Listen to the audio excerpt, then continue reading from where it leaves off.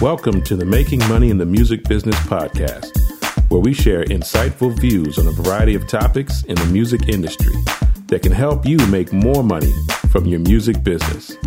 And now, here are your hosts, Dr. William E. Smith and Kenya McGuire Johnson. We are back. How are you, Dr. Smith? I'm doing pretty good. Can't complain. Cannot complain. Of course you're not going to complain because you never. Of course. You never complain. I'm working on that, not complaining.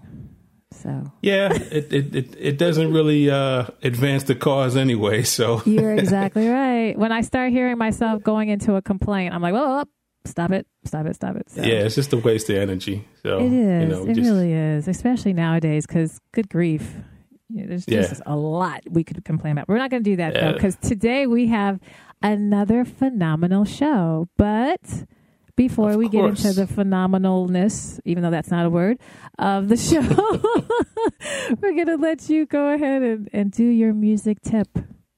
Yes, I do have a music tip this morning, and it's sort of similar to the other one that we talked about going to events and things, but this is more of your own personal research. The tip is to read the bios of artists that you like and actually go watch biopics about them. And it gives you a good perspective of the industry, and it gives you a perspective how that artist navigated the industry and had the success that they had. And what it will do, it'll give you some insights and things and ideas that you might not have to address some issues that might be going on in your life that were similar to that artist. So that's pretty much the tip. Absolutely. You should always be, well, I don't know. I guess I'm just when I like a musician or an artist, I dig in. I dig deep. Right. I want to know everything about them. And so that curiosity, I think it goes a long way, not only in just, understanding that artist, but like you said, really knowing the pathway, and you can see some similarities. And, I think especially when you see their struggles and their challenges, you don't want to always just see the sunshine, but seeing the struggle, can help you, because that's typically where we all want to, the misery loves company. Right, we want to be able to connect in that space. So no, I think that's a great tip. That's a great tip. Yep. There you go. Well. Awesome. Yeah, I'm going to take the mic. So yet again, we're going to be having two Williams on our on our podcast today.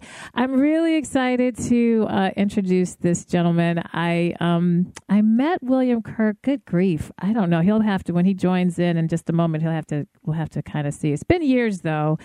And I wanted William to be a part of this podcast because one, he's just a phenomenal artist, like just on many, many, many levels. But beyond that, in his craft, I think his humility and his honesty, his humor, he's independent. He's independently doing some amazing work and releasing things. So I really hope that those artists listening today, I know we had Will Downing on, and we've had some, players that may be more mainstream.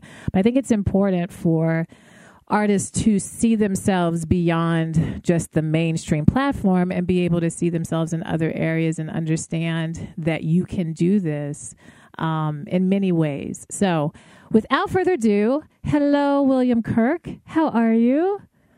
Greetings and salutations. It's a pleasure to be here once again in the flow of artistry and sharing ideas and such. So I'm doing well. My birthday was a few days ago, so new year, new me. Oh, awesome. And happy birthday. Leo season, baby. Leo season. I was going to mention your birthday during this, so I'm glad that you kicked off, because you are a year older, but that, wiser. Older doesn't mean old, but exactly. Yeah, right. And we rebuke that little stigma of time that goes along with age, where, you mentioned, I don't know how long we've technically known each other, but I can tell you it was during Barack's first term. when we Yes, right. might have been like the early part of the term too. So, right. I think so. time just moves, and I don't even worry about that stuff anymore. I mean, everybody looks the same, and everybody's here, so that's what matters. And nobody's in a nursing home yet. Right, not yet. We're working toward it, but not yet. Well, not yet. I would love for you to share with the audience just what it is that you do musically, and your background, how you got to where you are. All right. Well, I am a working musician, meaning that I perform mainly on piano, keyboard instruments. I am a pianist or keyboardist rather, and occasionally a vocalist for hire, but I'm also an artist. So I do my own creativity in terms of writing songs and composing. And as far as how I got started into it, that was really my pathway. Like I wanted to create and write because I had a lot of ideas. I had a lot of arranging and compositional ideas that I wanted to be able to execute on my own. So around 15, that's when I got really serious about piano because I was using that as the tool to write. What's funny is I grew up in a musical family, so I was always around music. So my grandma is Dr. Lena McGlynn. She's a renowned composer and writer in her own right. And, she plays piano like out of this world. So growing up, I just never thought I would play piano because I was like, that's too hard. Like that would never happen. And lo and behold, my grandma would put me in the church choir. She's also the pastor of the church. So she put me in the choir when I was like 13. No warning, just, all right, you're in the choir now. Okay, fine. Ain't nothing I can say about it. So I was in the choir. And then by virtue of me being in the choir, it kind of activated my momentum for getting deeper into the music. So I was starting to do vocal warm-ups for the choir. I was starting to just idealize harmonies for different hymns and arrangements.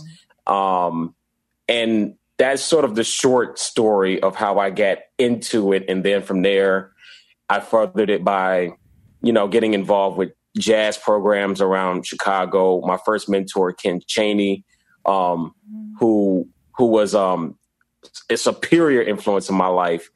He was the first person I would recall outside of my own family who gave me a chance in the sense that he had a big band. He let me sit in and he kicked my butt all throughout it. So I had to learn some other levels of my musicianship through that experience. And then college, studying under Bill Russo, Columbia College, and then met Tom Washington, who was also known as Tom 2084, a horn arranger for Earth, Wind & Fire and Genesis and many others. So those are like my mentors outside my own family. And then there's many more, of course, but that's just the flashcard version of William Kirk's early music life and how I got into it. Nice. Yeah, that's a illustrious background.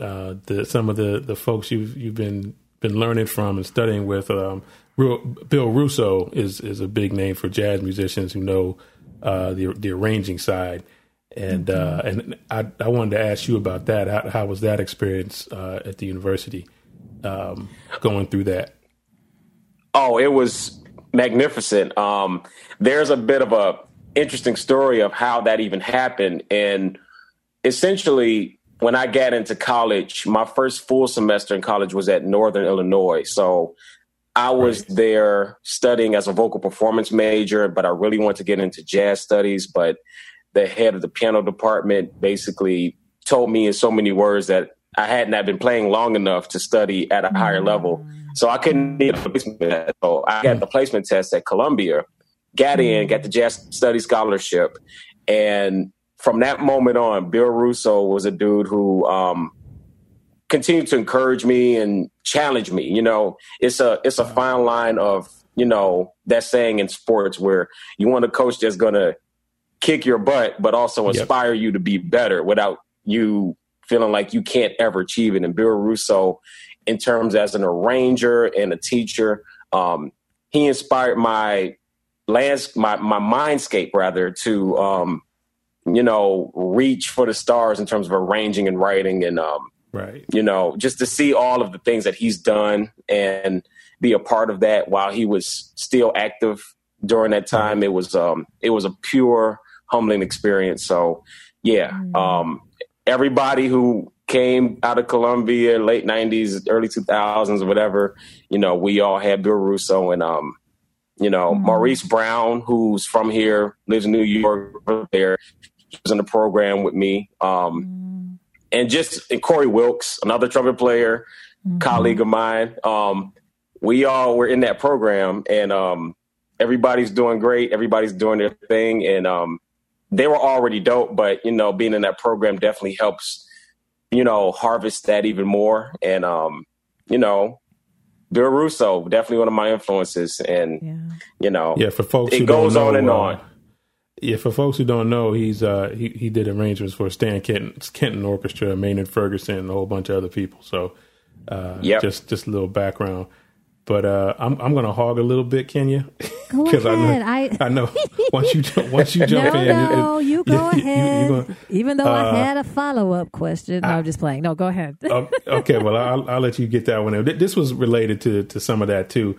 But and I guess from those experiences, learning from those arrangers, composers, and other musicians, what do you from your experience, what do you say are some of the most important habits and character traits that you have to be a successful performing musician? Well, the most essential component, in my personal opinion, or should I say my humble opinion, because everybody likes to, preface like my humble opinion. So I don't sound like such a pompous. Right. But you have to listen to everything. And I don't mean just sitting around forcing yourself to, listen to stuff that you just feel like you have to listen to because people say, but you have to have a mind to explore and an open mind to receive some new ideas. And for me as an arranger or a composer, before anything, like I'm a lover of music, I'm a fan. So while I do this as a profession and this is what I do, I started off my journey as a fan of music. So everything that I listen to, from the pop side, from the jazz side, from the classical side, from the sacred side, that includes gospel, that includes, all types of music, world music, especially. You have to have an ear that will suggest that you can imagine things in a certain way. It doesn't mean that you have to take from everything, but just by the nature of how we learn and how we develop as people, we subconsciously take from stuff all the time. That's just how it happens. Even if, from the moment we started walking and talking and cracking jokes, like, everybody grabs something from somebody or their environment. We're all products of our environment. So that is a very crucial key component that I always put out there, that you just have to listen. That includes when you're a musician, you're playing on the stage with other musicians, or, if it's just your stuff, you have to be able to listen to what's happening while you're performing too. Because it can get crowded. I mean, Kenya can attest to this. Sometimes if the band gets too excited and, the drummer wants to take an early solo, then, things could get loud. Not to put the drummers out there, but hey, bass players can do it. Keyboard players can do it. Right. But yeah, just listen, know what the role is as a performing artist. Like, as a piano player, I take the role as an accompanist. So if I'm playing behind a vocalist and I know that's my role to make them sound good, that's what I do.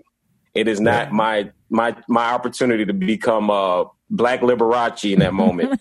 I am there to support and anchor the song. And for me, the other thing that I will just throw in there really quickly is that I love and appreciate songwriting and composition for the information that's embedded within it. So a lot of times as a performer, we want to do our thing, go way off on the deep end and people want to Mariah Carey stuff to death. They want to like ornamentate melodies and stuff. Sometimes it's best to just let the melody and the music do what it does. And if you feel it in certain areas, you can embellish it. But ultimately, I always just say respect the music as much as you possibly can, because the music is already there. It's written.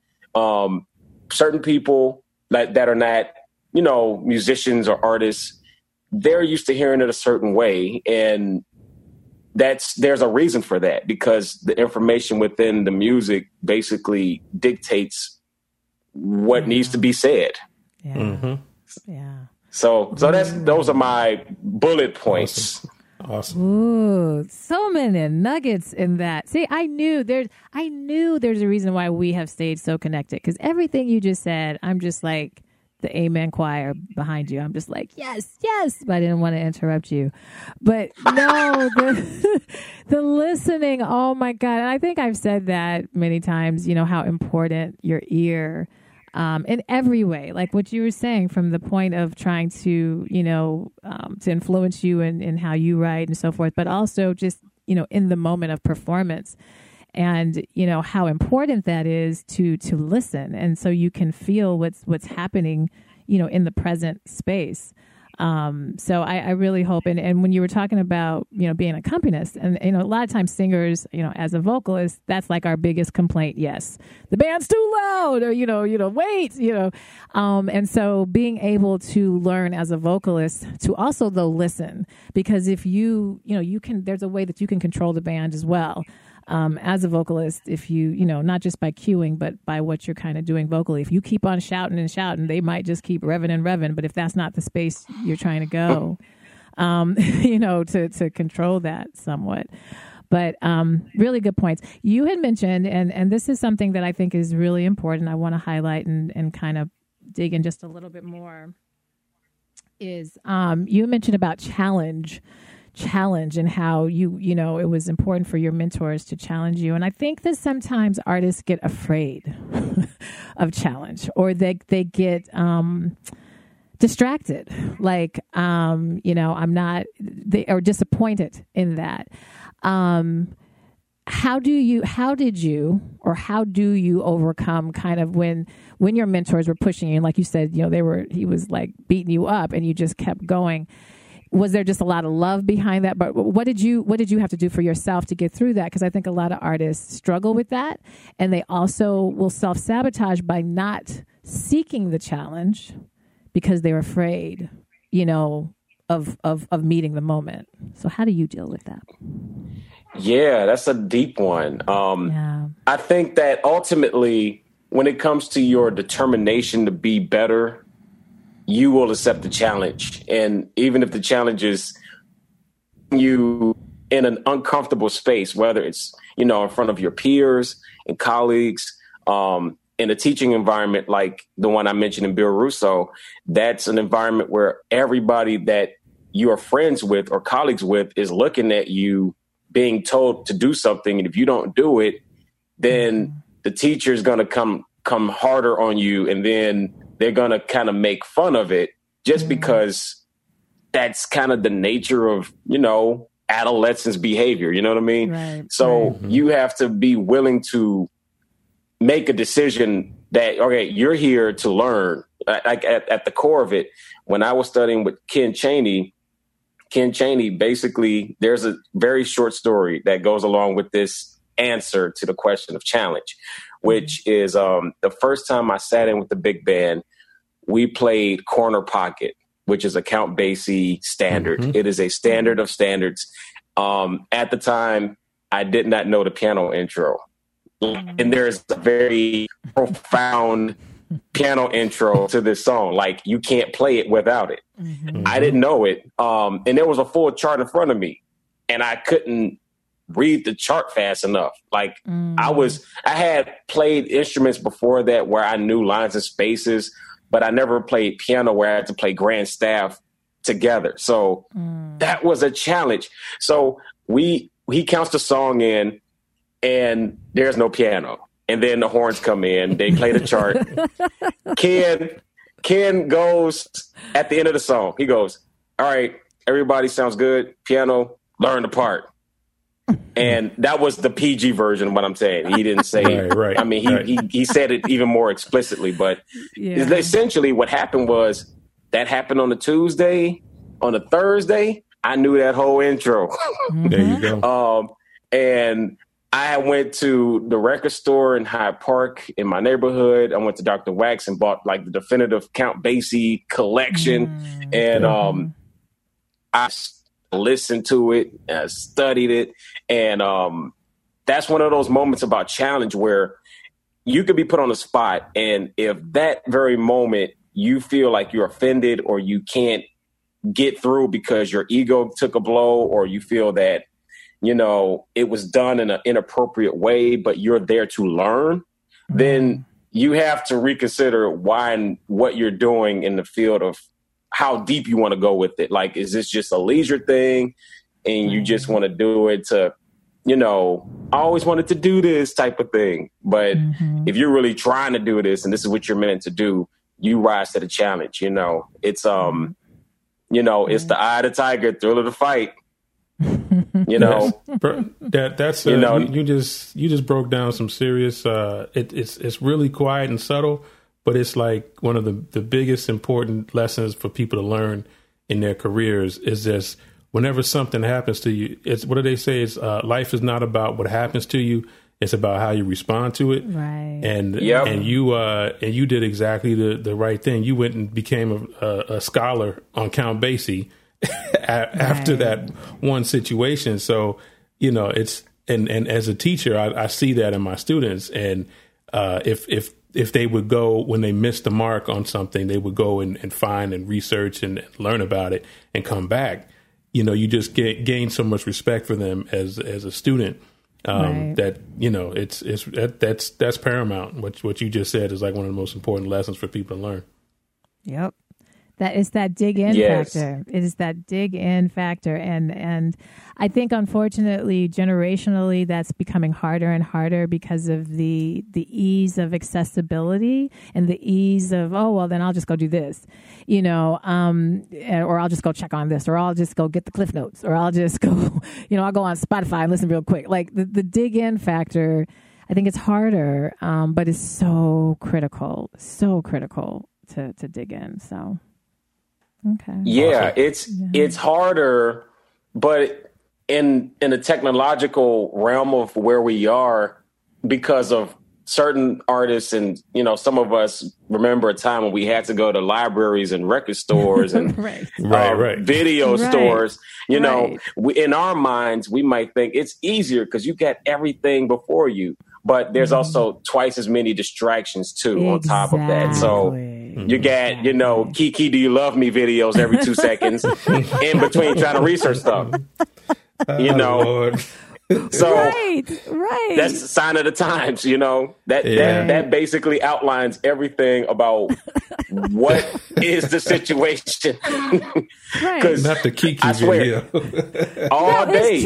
It's true. A guy just got hit by a car because he was doing the Kiki video in the middle of the street and he had his car on neutral, so he jumped out of his car to do it real quick, but he didn't have it in park, and the car rolled and hit him. Wow. I mean, he's alive. He's all right. But, I mean, yes, you are right. I mean, we can't, our attention span, it's that, like I said, that dig in is harder. So.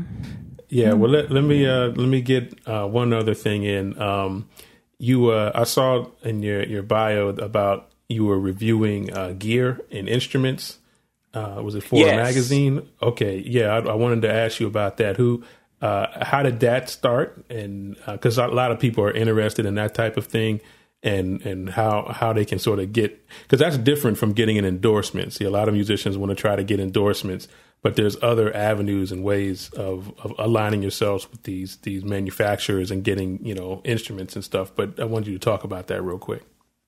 Yeah. So this is kind of one of those testimonies of you keep doing what you're doing and you don't know what's happening. You don't know who's watching. You don't know what's going to happen, but you keep doing it. Somebody's going to notice you and find you resourceful to incorporate you with what they're doing. And almost a year ago, I would say maybe going back to last September, or October. I did my first video with Reverb.com in October.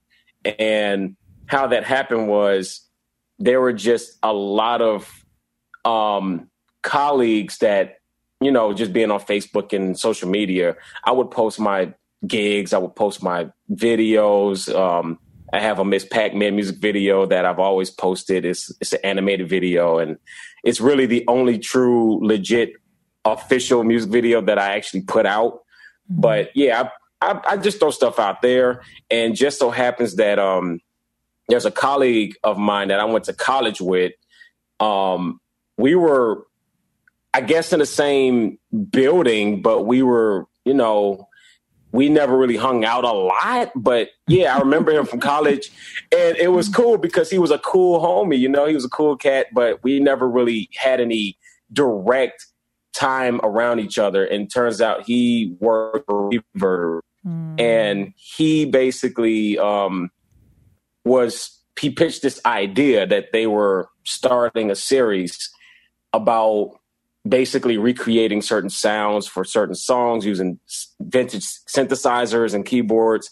And one of the criteria that they were looking for was somebody who was not only a musician who knew how to do it or had some knowledge about, you know, playing it and all of that, but they needed somebody who could bring personality to it without it feeling like a sterile workshop that most musicians, you know, either go to or they watch online. It's like, okay, this is how you get, you know, the saw wave sound of this song. And they sit there and they look, you know, anywhere from halfway serial killer to like Star Wars aficionado. And they didn't want somebody who looked like they knew every bit of the Star Wars label. And they want somebody who looked like they kill people either. But I guess I fit the criteria in terms of the camera presence and the personality and the look and the musicianship. Right. Yeah, the look and the ability to actually execute the parts that were being played. Right. I mean, I feel that music overall should be fun. And even when you're learning and sharing information about music, it should feel adaptable, meaning, you know, there are a lot of people that watch the series and they don't play keyboards. They're not even musicians. Right. And they're entertained by the information that comes through it. So, you know, that's more or less how it happened. It was one of those, I put some stuff out there and by happenstance, something happened on their end where they needed to go in a certain direction. And then my homie reached out to me and said, hey, this is what we're trying to do. I don't know if you're interested in this, but this is the deal. And so I was like, cool. And then I met them. I met everybody at the company and did like a little interview thingy. And they were like, yeah, this is going to work. And we're season 2 and many more to come. I mean, I guess it's going very well. People are liking it. So it's a different thing, too. That's why they felt that, you know, to piggyback on your question or, you know, your statement about doing other things, there are always alternate avenues to, you know, push your brand or to put your face in different areas where your talent and your gift is put in a different context. And therefore, as a musician and artist, it is most common to feel like, all right, well, I need to do shows. I need to have gigs. And yeah, that's important. But you also need to diversify other things to be of service to your humanitarian skill set. And I also do community outreach work with music, working with urban gateways. We're in the schools during the school year, teaching children about the evolution of African-American music, which is the name of the presentation, by way of my dear friend, Bruce Henry, who's a vocalist. So Bruce is the anchor of it, and I kind of jump in and do the latter part of the presentation. and we do the dances, and we talk about the music, and how that ties in. So yeah, all types of ways, and the Reverb way is just one of many, but it is like an educational edutainment, as they say. Right. Oh, wow. You're doing so many nuggets, Will. Good grief. You're saying a lot of things that are just right on target. Right on target. And I was actually going to ask you. Yeah. And you kind of were starting to allude to this, the importance of going beyond just trying to get a gig or just get a show. And one of the things we're trying to do with this podcast is teach people, about managing their own business and what that may or may not look like. And so we don't just sit and talk about get a gig. I mean, we try to talk about all the different ways that you can, generate business, but also generate your brand, generate your exposure, like you said, give back, community, these different things. So it sounds like you do a lot of things, and I know you do a lot of things. So how are you able to manage that? Because this is the biggest thing. I think artists are like, well, I got to do this, and I got to do that, and I don't have time for this. How are you? Because you don't work at Target on the side, right? Like this is, music is. I mean, I would love a pair of khakis and a red shirt, but I don't do it on the side. So music is really the big sustainer of your life. So how are you managing the business of this so that you can live doing this? Well, as any job in any facet of life, you have to develop a routine. And this includes, whether you're, I don't know if anybody's a professional bodybuilder or anything, which I know nothing about. But one thing I do know is that they have routines. You know what I mean? Right, they have a system and a schedule they stick to. And it may not necessarily mean that you have to do this 7 days a week in order to survive, but you do have to have some consistency. And one of the things that I have done since I've been in the circuit working professionally and, just thriving into the realm of life is that, of course, there's the down seasons when stuff isn't happening as much, which is wintertime, generally speaking. But what I've been able to do is consistency. So while I play gigs and I play piano and I sing from time to time, one of the things that I do is I always not only just stay learning about different styles and disciplines within the art of music itself, but just learning how to diversify what I do in terms of services. So one of the things that I do, which came out of necessity, because as a musician, I work for different artists and play different gigs, freelance, and I show up to gigs and it's it might be a more elaborate gig with more music than I may have time to learn. So I may say, hey, you might need some charts for this. So I actually do charts. I actually do chart work. I spent a lot of years. One of my mentors I mentioned years ago, not years ago, but minutes ago. Well, I've known him for years. But he's known him for years. I knew what you meant. Yeah. Tom Tom is a mentor who essentially got me sort of strong on using Finale, which is a music notation software. And then there's Sibelius, which is another one. But essentially, Tom Tom is the one who, truth be told, he kind of, in one instance, kind of did my homework. But he did it to show me how to do it. Therefore, I was able to do it after that. So technically, I still did my homework. He just showed me. But yeah, being around people that you can learn skills from and do different things. Like I can do some very basic video editing.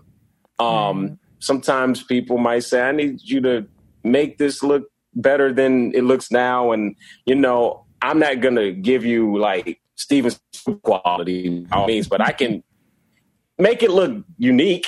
cool.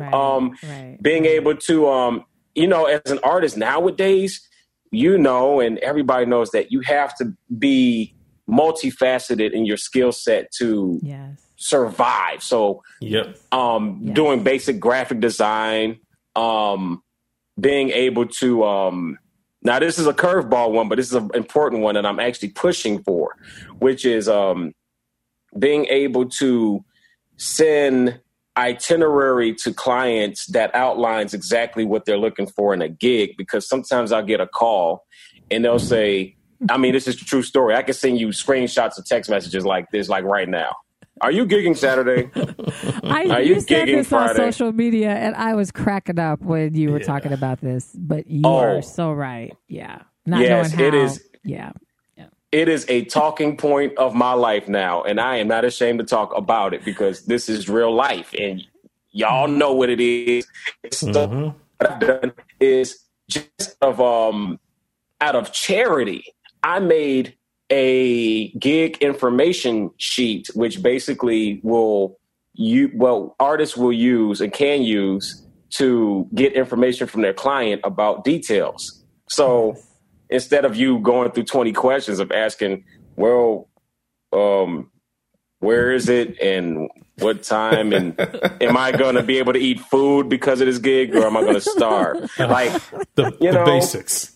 Yeah, just the basics. The basics. Right. So being able to be administrative in a way with music is also helpful. And of course, there's a super key one that I almost forgot, but I cannot forget because it's so key, which is teaching. Teaching obviously is a very strong foundation of how I've been able to be a musician, but also how I'm able to continue being a musician full time. I've worked as a piano teacher, and I did some, I did a lot of musical directing with different theater companies. So in a lot of ways, that's like teaching, but, with the focus on directing the music for a show and stuff. Just being able to, do a lot of different things accordingly. And with the routine, going back to what I was saying about the routine usually balances out after a while. Like there was a point where when I was in college, I would, practice a certain amount of hours, and then I would, go about my day, go to class and do whatever I had to do. But, your routine is important. So for the younger artists, get a routine now. For the older artists, start a routine if you don't have one. The routine is what keeps it cracking all the time. So, don't want to get stuck on Facebook 20 hours a day, which aren't we, Dr. Smith? Yeah.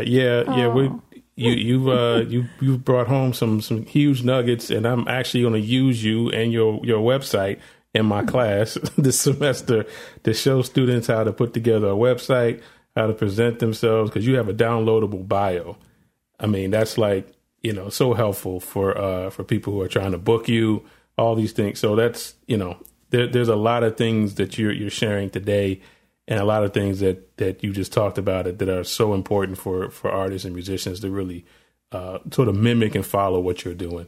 So I appreciate you sharing your thoughts with us today and your life experiences. So this has been awesome. Thank you. Awesome. We'll include in our show notes all the ways that people can follow you, because your social media is hilarious. It is absolutely hilarious. You want to follow Will Kirk because he's very engaging, but at the same time, it's really smart. It's really smart humor. So awesome. Thank you. Thank you so much. Thanks, Will. Thank you. Thank you so very dearly, Kenya, and Dr. Will in the house. Wills rule the world. Wills rule the world. Lord. Insert King Kong beating chest. Yes. Emoji. Yes. It's so tough being a girl. It's so tough being a girl in all of this. Good grief. Anyway. Are you still cool? You still cool, I'm Kenya? still cool. Oh, of course course I am. What you talking about? I'm leading this. No, anyway, I'm Yeah, see? Queen. Queen. You're the queen. Queen. All hail Kenya. Oh, anyway.